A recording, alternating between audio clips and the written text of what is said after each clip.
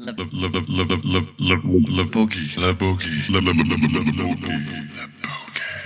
right, podcast. Here's another one for you. Sat down with Ben Player for the Survive or Thrive podcast series presented by Bodyboard King. Ben had quite the year during the pandemic, and a lot of great things did take place. Guy became a dad. That's pretty cool. But he also was one of the unlucky few to go through a significant lockdown coming into Christmas of all times. A unique experience from the Australian perspective and a conversation that I hope you all enjoy. Thanks.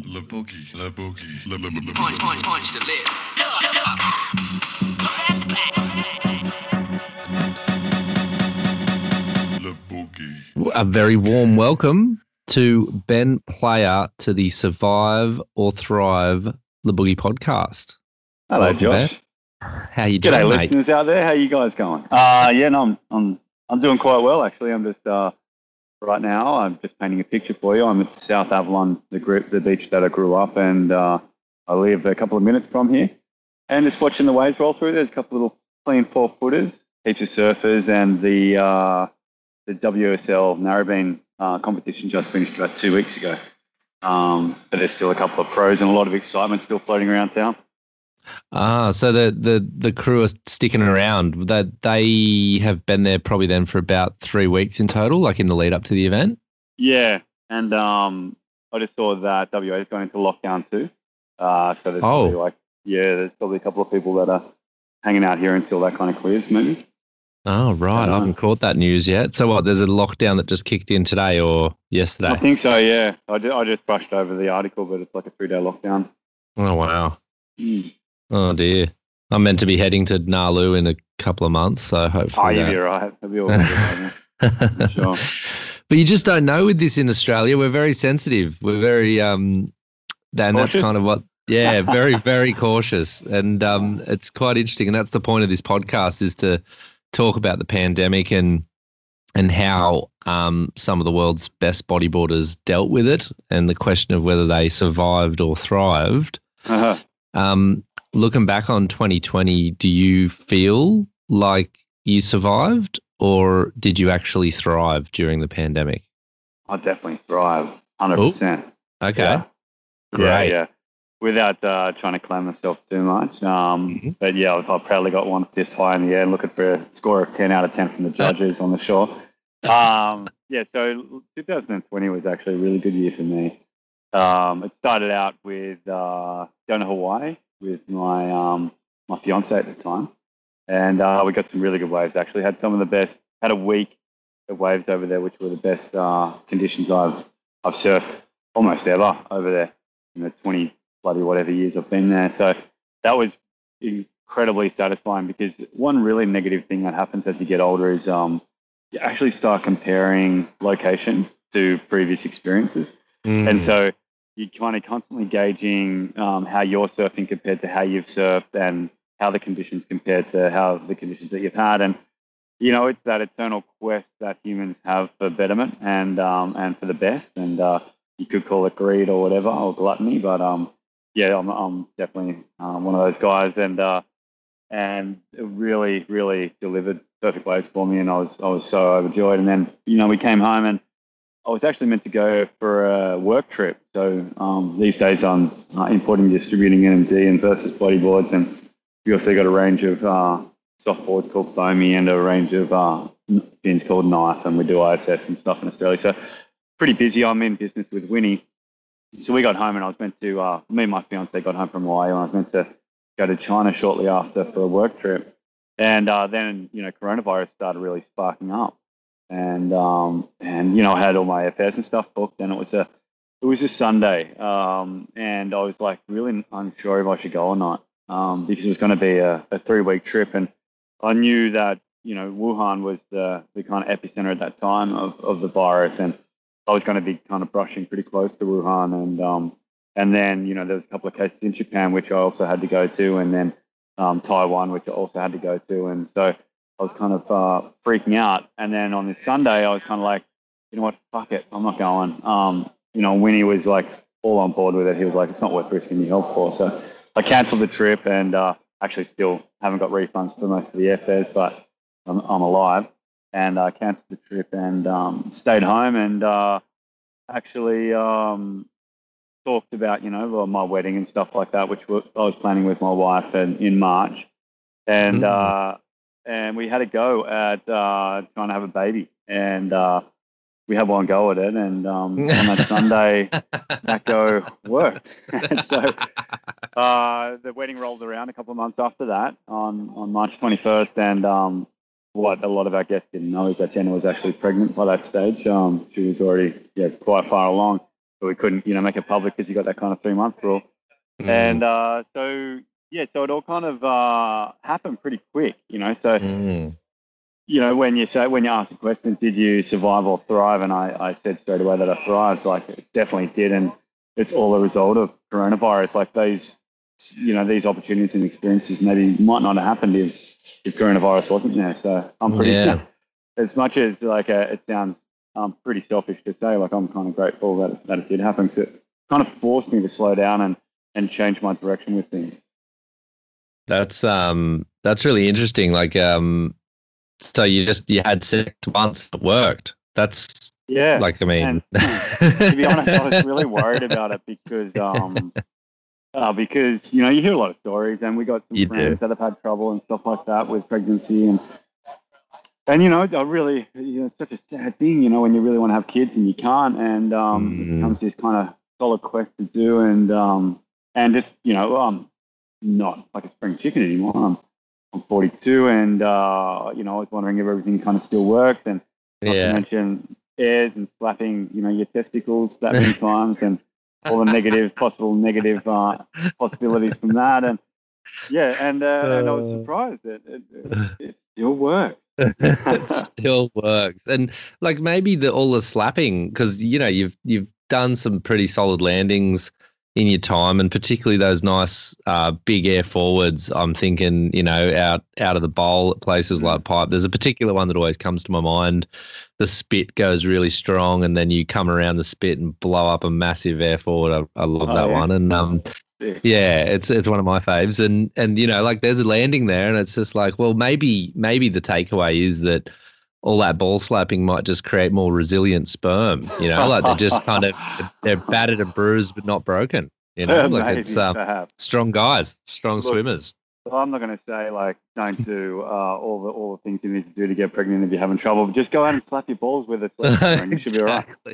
Exactly. I don't know. I'll be honest, I feel pretty blessed. And our little daughter, we named her Eve, and she's just such an incredible kid, just perfect in every way, and I couldn't ask for more. So I feel really, really lucky. That's great. I mean, whilst it's really cool to hear that you thrived, and the answer to that question has been so varied in this podcast series. It's certainly not a generic response. It does oscillate between the two, and others have had a bit of both.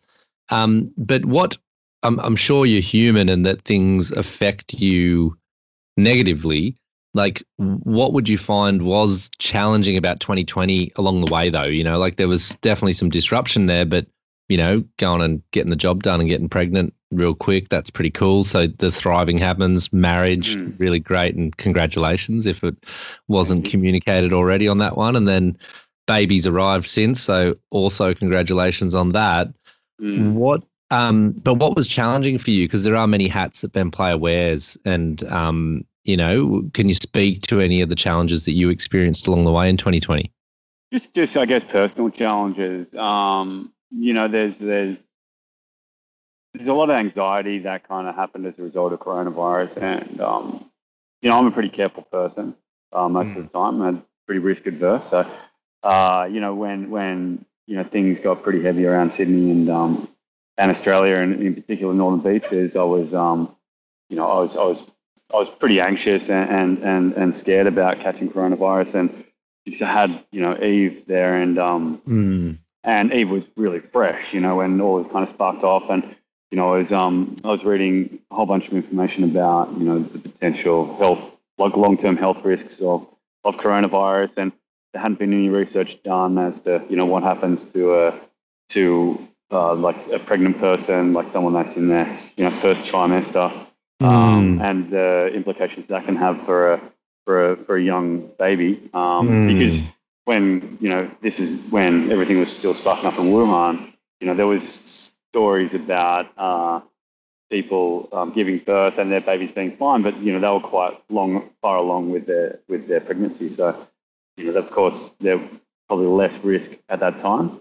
And so I was worried about these things, and and then not to mention, you become highly skeptical and sensitive to people around you, like friends and stuff like that. You kind of keep your distance. And there was a really kind of peculiar time on Christmas Day that we had down here, where coronavirus had really sparked up in Avalon, where I live, and it got shut down, like a really strong shutdown. So we weren't allowed to go out and stuff like that, and I wasn't allowed to see family. And my brother turned up with presents and with my little niece and nephew, and I was like, "Whoa, Toad, what are you doing?" And I kind of got angry at him, Because I was like, "What are you doing, man? Like, we're not meant to be doing this, You're risking, my health and my kids' health and my family's health and my mum's health." And I got angry at him, and I was like, totally overreacted. And it's just like these kind of personal issues that I think everyone would have had to deal with in some way, and that was quite a challenge because we've never had to charter this territory before, and it was like, how do we charter it? Like, what are the rules? What are the social rules, and all these other things, and how do you go about all this stuff in a respectful and kind way to people that you love? Like, it was really difficult, and that was one of the hardest things that I found, is just like on a personal level, is how to deal with the kind of new social ethical and rules that kind of come along with it all. Yeah. I'm just on top of that, like the thing about having a newborn baby is it's really quite difficult. Anyone that's had a baby would I'm sure agree with me, but to anyone that hasn't, like it's a huge challenge. Like you're underslept the whole time. It's a huge steep learning curve. Like you're throwing the keys to a Lamborghini and you're expected to know how to drive it at 150 k's an hour down a highway, and you've never driven before. And it's a really, really scary kind of experience, because you're thinking, like, this is a living child, and I'm not educated and experienced enough to look after this. You leave the hospital and it's like, whoa, it's really scary. And we were kind of thrust into this situation where we couldn't actually get any help from anyone because it was during coronavirus. So that made it pretty challenging, because we were new parents and really trying to, adjust to this new way of life and adjust being new parents, and also would have loved a lot of help, but we couldn't get it. That was a really big challenge.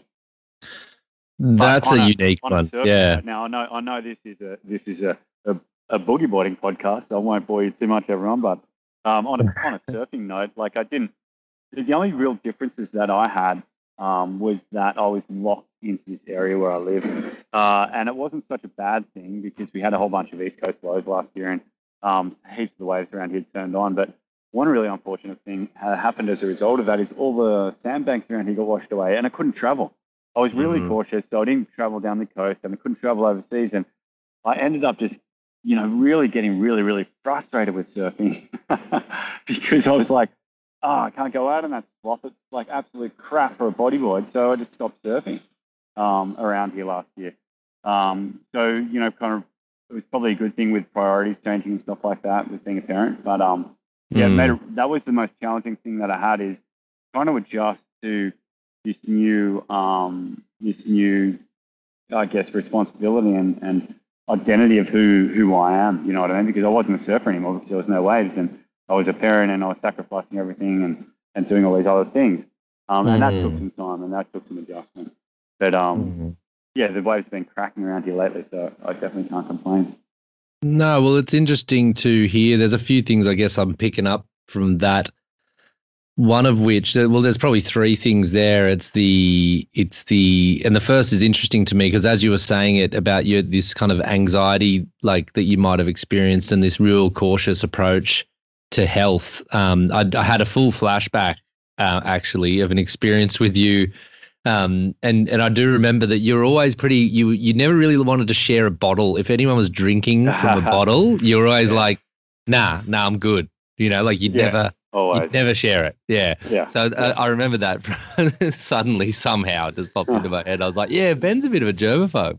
I am. Yeah. Yeah, you are, Especially around right? competitions, because I'm like, I Exactly. don't want to, invested all this time and energy, money, and I don't want to risk it. And then, you hear stories about guys like Nick Omerod who caught, what was he, yellow fever from sharing a bottle in Chile one year. Yeah, gee whiz. Yeah. So I guess. So I remember that. Pays off.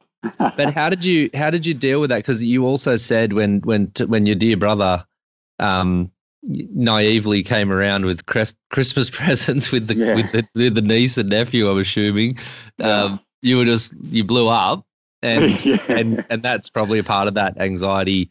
Really just taken over the emotions, and you're a parent, so you're protective. You've got this shield up around your bubble, and you're taking it very seriously. I mean, what do you do about that moving forward? Was there any learnings there for you about how you are with these kind of these health risks, or the way that you react to these things? Was there any reflection on that for you? Like, have you changed since? Is there anything that you've worked on off the back of that? So you're trying to understand if I use the experience as a way to develop as a person and become a better person. Maybe the answer is a definite no. I'm still a bit of a germaphobe and very, very cautious and careful. Cool. I think it's an innate kind of thing. You can't, anyone can say, you don't have to be that way, or it's just the way someone is. I'm not sure if you can change those kind of things about someone. Someone in their 40s, like, it's kind of like the ship's sailed a little bit, hasn't it? On some self-developments. They're just like, nah, this is who I am. Yeah. Actually, an old friend once said to me that you have to, because I was always, kind of manana guy about relationships. And I was always thinking, I'll find someone down the line. And they kind of put me aside and said, hey, you've got to be kind of careful, because what happens is when you're by yourself for an extended amount of time, like as time goes on, you get really stuck in your ways. And when you do meet someone, it becomes really difficult, because you form such strong opinions of life, and your experiences are stopped at who you become, and you find it very difficult then to balance with someone, because of course no one's going to share all the same experiences and opinions on the way the world is. So it becomes really difficult. And it's a really good piece of advice, actually, that I was given. It was actually by a friend that I used to stay with in Portugal. Lovely, Isabel. Oh, Isabel. Beautiful woman. Yeah. Beautiful woman. Great family. Great family. Spot. Yeah. Love that crew. Yeah. One of the questions on my list here is, did you learn anything new about yourself in 2020? And I think that question might best sit within the fatherhood kind of discussion. I'm sure there was a lot of new stuff there. And I mean, I don't know if I've slapped my balls too much or whatever. I've never tried to have a child, so I don't know if it works either. But I don't know the experience of fatherhood, and I can guess things. And I've got a brother who's got kids and a sister who's got kids, but it's obviously not the same thing until you have them yourself. But one thing I have noticed about parents is that the most important thing seems to be that you've got other family members around to help you understand how to look after the aptly titled Lamborghini that you referred to your daughter as. Like, it seems like a really paradigm shifting moment, and to not have that support must have been actually really hard. So within the context of all that, was there anything that you learnt new about yourself through that process? Yeah, I did actually. I used to always be very, very cautious of looking after myself and my health and prioritizing, things like sleep and I used to really love being able to have a clear mind and have a really good sense of, balance and that, I guess, it's just clarity really. And one thing I did learn about myself is that you actually don't need that much sleep and you still maintain it unusually. So Eve's almost 6 months now, and she's grown up quick. And, I really, to be honest, I haven't really slept that well in 6 months. And I thought by now I would have crumbled and burned to the ground, and had a lot of difficulty with having clarity and being balanced. But one thing I've noticed is that as long as you've got surfing, it gives you an opportunity to step away, and you can get it so quickly and so easily. It's not about sleep. Sleep is great. Don't get me wrong. Sleep is great, but it's not where I get it from. It's actually like the power and energy in my life that I get is from the ocean and from surfing. It's such an unusual thing. I've tried to talk about that with Mike before. I was like, what is it like? What's that's so attractive about it and addictive about it? And we're talking about perhaps it's the energy that passes through your body, like because the particles move in this cyclic motion, and your particles in your body would move the same way, and there might be more to it, but that's one thing I definitely learned about myself is my strength comes from surfing, and if I didn't have it, it just alters so many aspects of my life. It gives me confidence, it gives me strength, it gives me energy, it gives me everything that I need really to survive. And then I can go and be a better parent, and I can go and be a better business partner, and I can go and be a better husband, and all those other things. And it doesn't take long. It's if you get an hour a day of good waves, and you feel like you're progressing and you're feeling good about yourself, it just helps every part of your life. Yeah, I think there's something in the passion that we have for it as well. Like, it seems to me like passion's a fuel, and if you've got passion for something, you don't get tired doing it, and you get energized by the process of doing it too. So it's like, I'm sure that's part of it, that it just gives us joy, and then we feel good and we carry on with that day. And it's a beautiful thing. And I think that's one of the big learnings or the big takeaways, I think, that I've had during the pandemic as well, is that, if you can get in the ocean and have that experience, and just, and we're so into it, like, it's just you, me, every other bodyboarder who's listening to the podcast. Like, it is where our passion, most guys and girls who listen to this, bodyboarding is the passion that they have. And if they can do it, they're pretty happy, it kind of keeps them going. And what a positive thing. And I think that's the thing about bodyboarding, that we never really, what's the word? Like, we talk a lot about how to promote the sport and how to share with people why it's so good. And I don't think in the official lines we've ever really communicated the mental health benefits of going in the ocean and enjoying it when we try to sell the sport to others. But I think we all know, and through this podcast, I've certainly understood better and better, that for every guest who speaks to me, the mental health aspect is absolutely like one of the highest order considerations as to why this is so good. And it's so interesting. Yeah. And we were extremely lucky in Australia, where we were insulated against stopping things that we love, like surfing. Like, our government allowed us to surf the whole way through the COVID pandemic. And I've spoken to mates who are in Barcelona and Europe and Italy, and they got firmly locked down, and they weren't allowed to exercise for months on end. And I can only imagine the hardships that they would have had with their mental health and happiness. And it would be interesting to find out, after this is all done and dusted and everyone's free and I can catch up with them all again, to find out how they got through it, and how they got those moments of joy and all those other things. It would have been really, really difficult for them. Well, Ben, I should inform you that this podcast series is all about that. So you'll just have to tune into some of the other interviews I've recorded here, and you may get some very detailed insights. You might get that question answered. I just got off the phone to Pierre last night or the night before, and he was saying it was 2 months without surf. And think about Pierre Louis Costes and what he would, I don't know, like that guy is one of the biggest frothers going.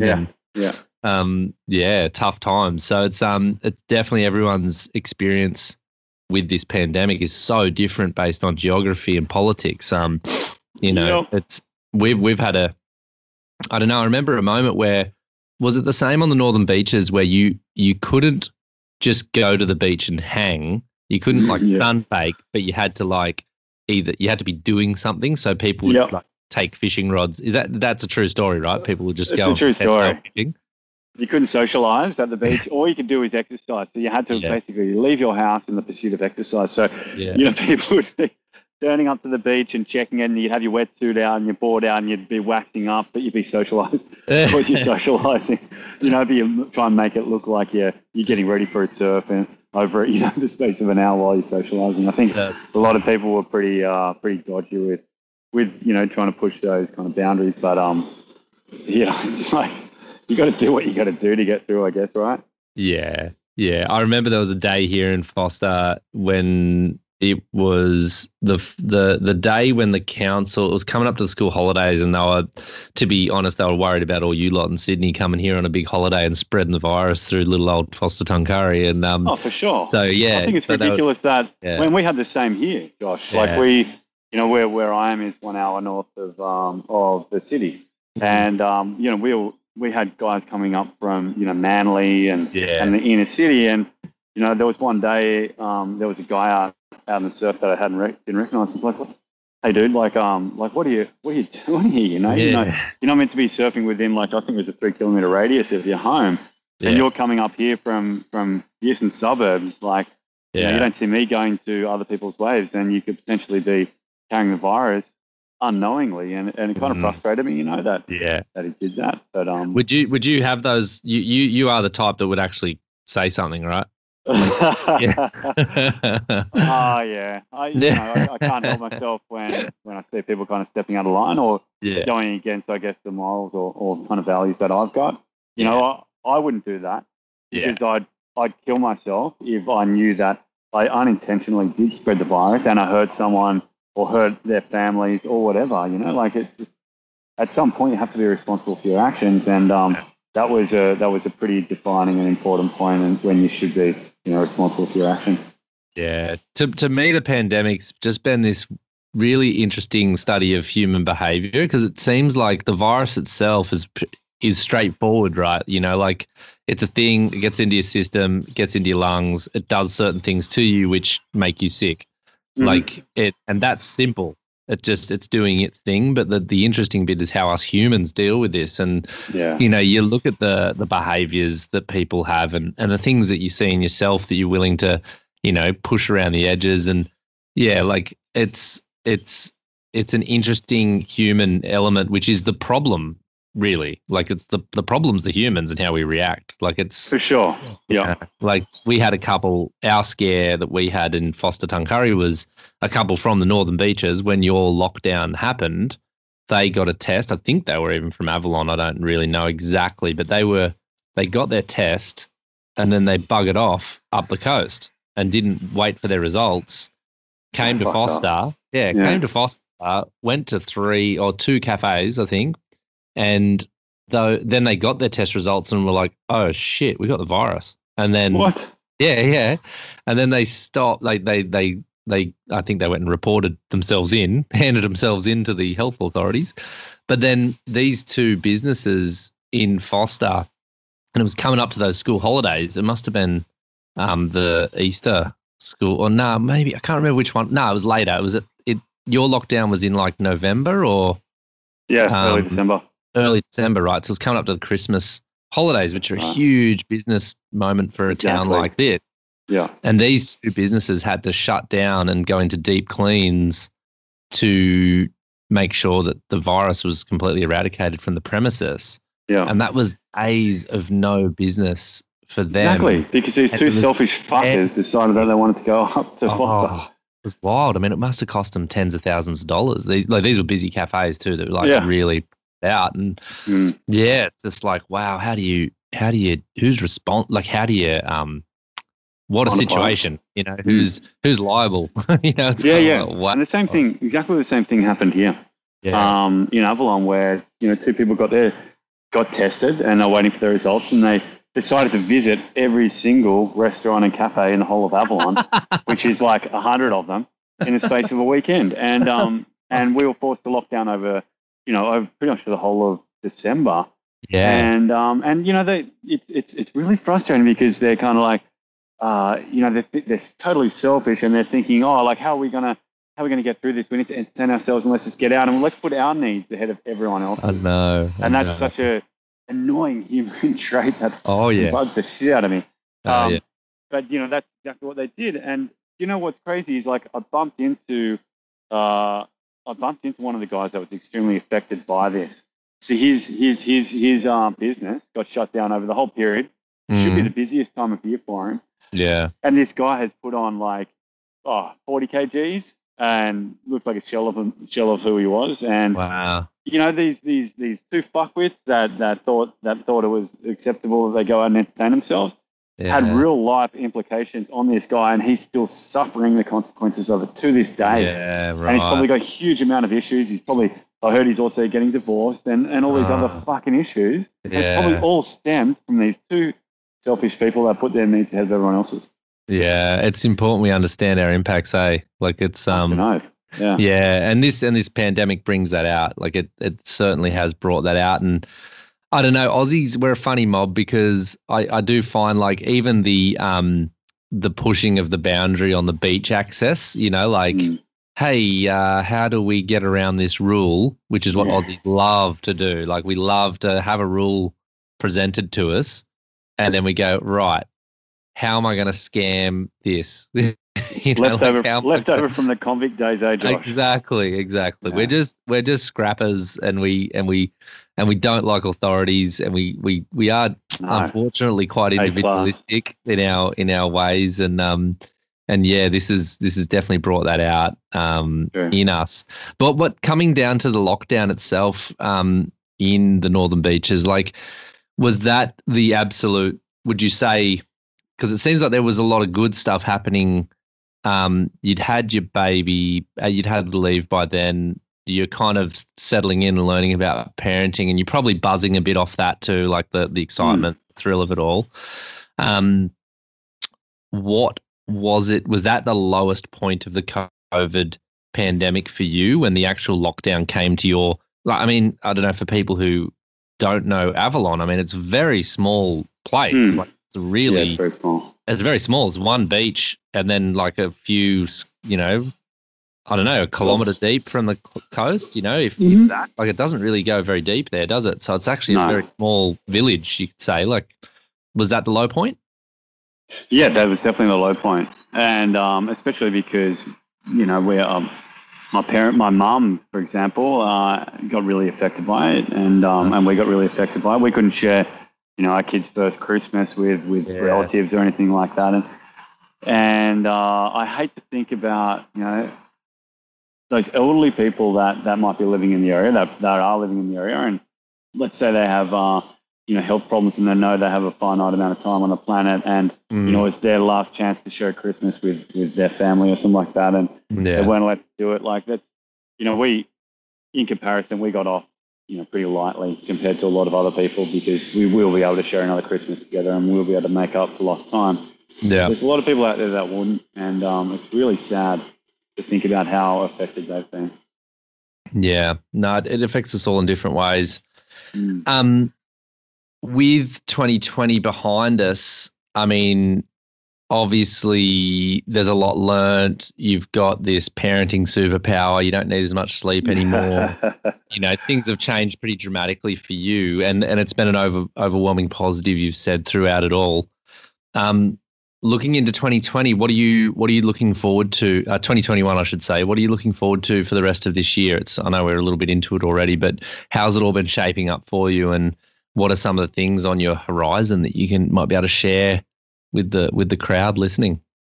So the remainder of 2021 and 2022 ahead, the things I'm most excited for is, I guess, growing with my daughter, learning new things about myself, but watching her develop and grow into a human that she's proud of and that I'm proud of, and helping her along the way. That's something that I'm really excited about. I'm really excited for one day to be able to take my little girl to the museum, and I'm really excited. Just like little experiences like that, I'm really, really excited to do. That's really strongly on my radar, and celebrate all these different kind of milestones along the way. Another thing that I would love to change into 2022 is also putting my priorities personal priorities and needs, up there to a certain degree, like things like, I love to be able to travel again and get some waves and feel that sense of strength and energy that I get from, a couple of good weeks of riding waves and progressing with my surfing. I'd love to be able to get back to that, A 2-week trip to Indonesia. Far out, how good does that sound? Sounds pretty good. Sounds pretty bloody good. And if I can take the family, it's going to be even better, Yeah. But the other thing that I guess coming through Corona, or, we look like we're getting through coronavirus and coming out the other end, is also getting, a bit more security in my life. And, and once you kind of have that in, I guess, trying to get back to more of a simple life to a certain degree and just celebrating, normal things and, not celebrating things that aren't really relevant at all. That's one thing I'm really excited for. And, it's something that I guess I've been searching for all my life is security. And I feel like I'm kind of getting to a place where I'm getting it. I've got a great wife and I've got a great kid and I have a home that's mine. And, it's like I'm getting some security in my life, and surfing is freaking the most amazing thing ever. And it gives you the opportunity to be able to travel the globe and have unique experiences and meet amazing people and visit all these beautiful places. But at the same time, it is completely disruptive. And my whole life, I'd say 28 years of my life, I've lived in an environment like that where, it's been disruptive and insecure as well, because anything, at any one point, I'm living from kind of contract to contract and result to result, and, there's not much security in that. So it's a really nice kind of change to be able to have that in my life and know where I'm heading and know what I want to do and kind of create some, more important kind of personal goals. That's beautiful. With the business kind of side of things, you mentioned in the beginning, just to remind people about the fact that you are, doing the kind of looking after the brands of NMD versus Foamy, and then you've got the Knife Fins. I've had your brother on this podcast edition, talking to him about his experience with Bodyboard King, who also happens to be a sponsor of this series, which is very nice of him to do. And I also spoke with Jeff Hubb about his experience as, as a rider and also as a business owner and stuff as well. And I mean, some of the things that popped out there, like how did you guys navigate and how did the 2020 year go for the brands, in your opinion? Was it a tough slog, or did you, there has been a bit of, I've heard, activity in the retail space, like a lot of people actually went out and bought boards and got back in the water? Yeah, well, you've spent your whole life surfing and things come in waves. Coronavirus comes in waves. Everything seems to come in waves. You got peaks and troughs, right? Last year on many fronts, surf retail was a peak year. Like a lot of people did really well. But on the flip side of that, there was also huge issues that most businesses had with supply. Like I'm sure we could have probably done twice the amount of business that we did and twice the amount of sales if we were able to get the amount of supply that we needed. And it was really, really difficult to do that and to navigate that because, you're not going to make a sale if you don't have any stock. And so that was one of the biggest hurdles that we have with our business, was actually getting supply. And I should have listened to Terry Fitzgerald at the beginning of it all. He said to us, hey, like, we're heading into a bit of a kind of crisis point. In any kind of thing like this, surfing industry always is insulated and always does well. And I was like, yes, Terry, you don't know what you're talking about. This is a guy that's been in the surfing industry since he started. Yeah. And I'm sure has more experience than nearly everyone because he still owns his own brands and he's still really hands-on. Yeah. Hot-butted. Yeah. And I didn't follow his suggestion and recommendation. Instead, I kind of went and did what I wanted to do and went into kind of panic mode and was like, we just need to like start converting this stock into cash because we need to create a buffer for ourselves so we can get through. And I wish I had to listen to him because it ended up kind of biting us in the ass. And later on in the year, we just couldn't get enough stock. to be able to supply the demand. And I think most people ended up like that. But that's an interesting lesson to learn is don't ever be too proud and listen to advice when it's given to you too. Yeah, it sounds like cautious Ben got in the way there a little bit. Like For sure. Is Winnie is Winnie a little more risk averse than you? Like, is the relationship in the partnership? Are you both similar, or are there actually differences? Like, yeah, I said this to Mez recently. When Winnie and I first started the business, we did have some conflicts because we are very different, and yeah. I take after my dad and Toby to a certain degree a lot, where I'm very work oriented and get totally consumed by it to the point where it's obsessive. And Winnie's not so much like that, and he can't be because when we first started the business, he had a family, like a big family, and like 17, right? Like 15 kids or something like that. 20 kids, yeah. And so we, I had some hardships dealing with that because I was like, I really get upset because I was like, I'm putting in all this energy and Winnie's not putting in the same amount of energy. And the last couple of years, it's been this amazing thing where I've realized that Winnie is actually the most perfect business partner I can ask for, because he kind of steadies me out, and we kind of, we bounce off each other perfectly. He is much more of a easygoing dude. He's happy taking risk. He doesn't see it as risk at all. He's just kind of, he's a lot more grounded and has a lot more faith that everything's going to be okay. Yeah. And so it's really helpful for me to be around someone like that. And it's also helpful being around someone that isn't maybe as work obsessed and is a lot more easygoing, because if I had someone that was like that, it would just be super detrimental to my health and to my life and everything, because I'd be matching it. You know what I mean? Yeah. You're competitive. Yeah, you'd probably be outdoing the other person. In some way, I'll be trying to. And it's, I've always been such a great friend with Winnie, and we're always great travel partners on tour and stuff like that. And that's what he offered to me on tour as well, is the same kind of thing. And in the business world and my personal life as well, he's offering, all these other things and helping me along the way. And, I've been listening to a lot of business podcasts lately. There's a podcast that Nez put me on to called How I Built This. Oh, and, Guy Raz. Because, good. That's the guy. Guy Raz. And, and in that they talk about partnerships and how it's really bad to have a partnership with someone that is actually very similar to you. You should always pretty much have a partnership with someone that isn't the same as you and totally different. And together, like, you kind of have, all the attributes kind of covered, but you also kind of balance each other out in some way. And so I think Dave and I are perfect like that. And so I'm really lucky. And I even went as far to say to Mez lately, I was talking to him about a month ago, and I said to Mez, man, like, Dave's just like, he's just the perfect business partner. I'm so stoked, like, he's my business partner. And that's beautiful. It's good. Like, look, it's great too. Really lucky.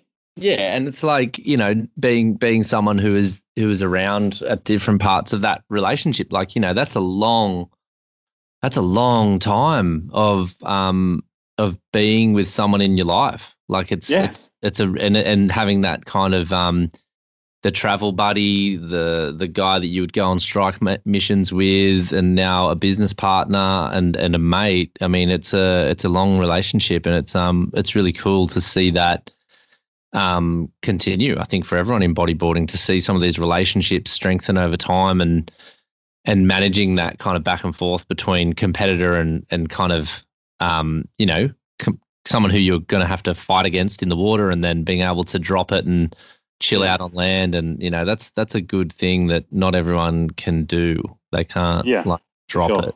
Yeah, exactly. So that's really nice. Really nice to see. It is really nice. Really nice. On the final question of this podcast, it's been a cracker yet again, and I thank you for taking the time. This is going to be your final word on it all, and feel free to go as deep or as wherever you want with this question. But for the listener out there who the big assumption behind this podcast series is that 2020 was like a practice run of 2021. Like, we kind of like, it's not over yet in many ways. There's going to be some ups and downs and some bumps along the road as we get through this pandemic. what's the one piece of advice that you can offer to the people listening that will kind of inspire them, guide them, give them something to ponder about, how to move forward dealing with the rest of this year and what might be thrown at them? Yeah, for sure. Good piece of advice that I can give you is something that I think I've always been pretty true to my whole life without perhaps communicating it, is I think moving forward, everyone needs to perhaps take a step back from the position they're in and have a look at themselves and take, I guess, maybe one or two things about themselves that are really important. Things that are important to them, like it might be a passion like bodyboarding, it might be a passion like a business, it might be something else.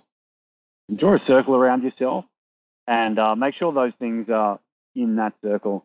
And always, always, always prioritize the things that are in that circle. You got yourself and those things. For me, it's right now, I've got this circle drawn around me, and it's my family, it's my surfing, and it's myself. And I've got this circle around me, and that's my barrier, and that's all that's important. There's going to be shit that happens in life, and there's going to be upsets, and there's going to be hardships and challenges, but you do what you can do to protect those things.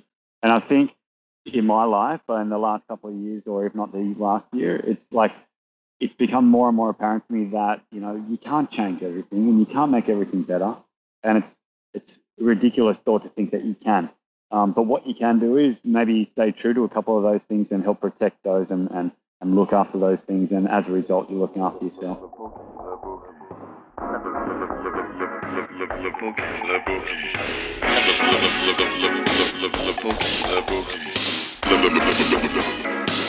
boogie.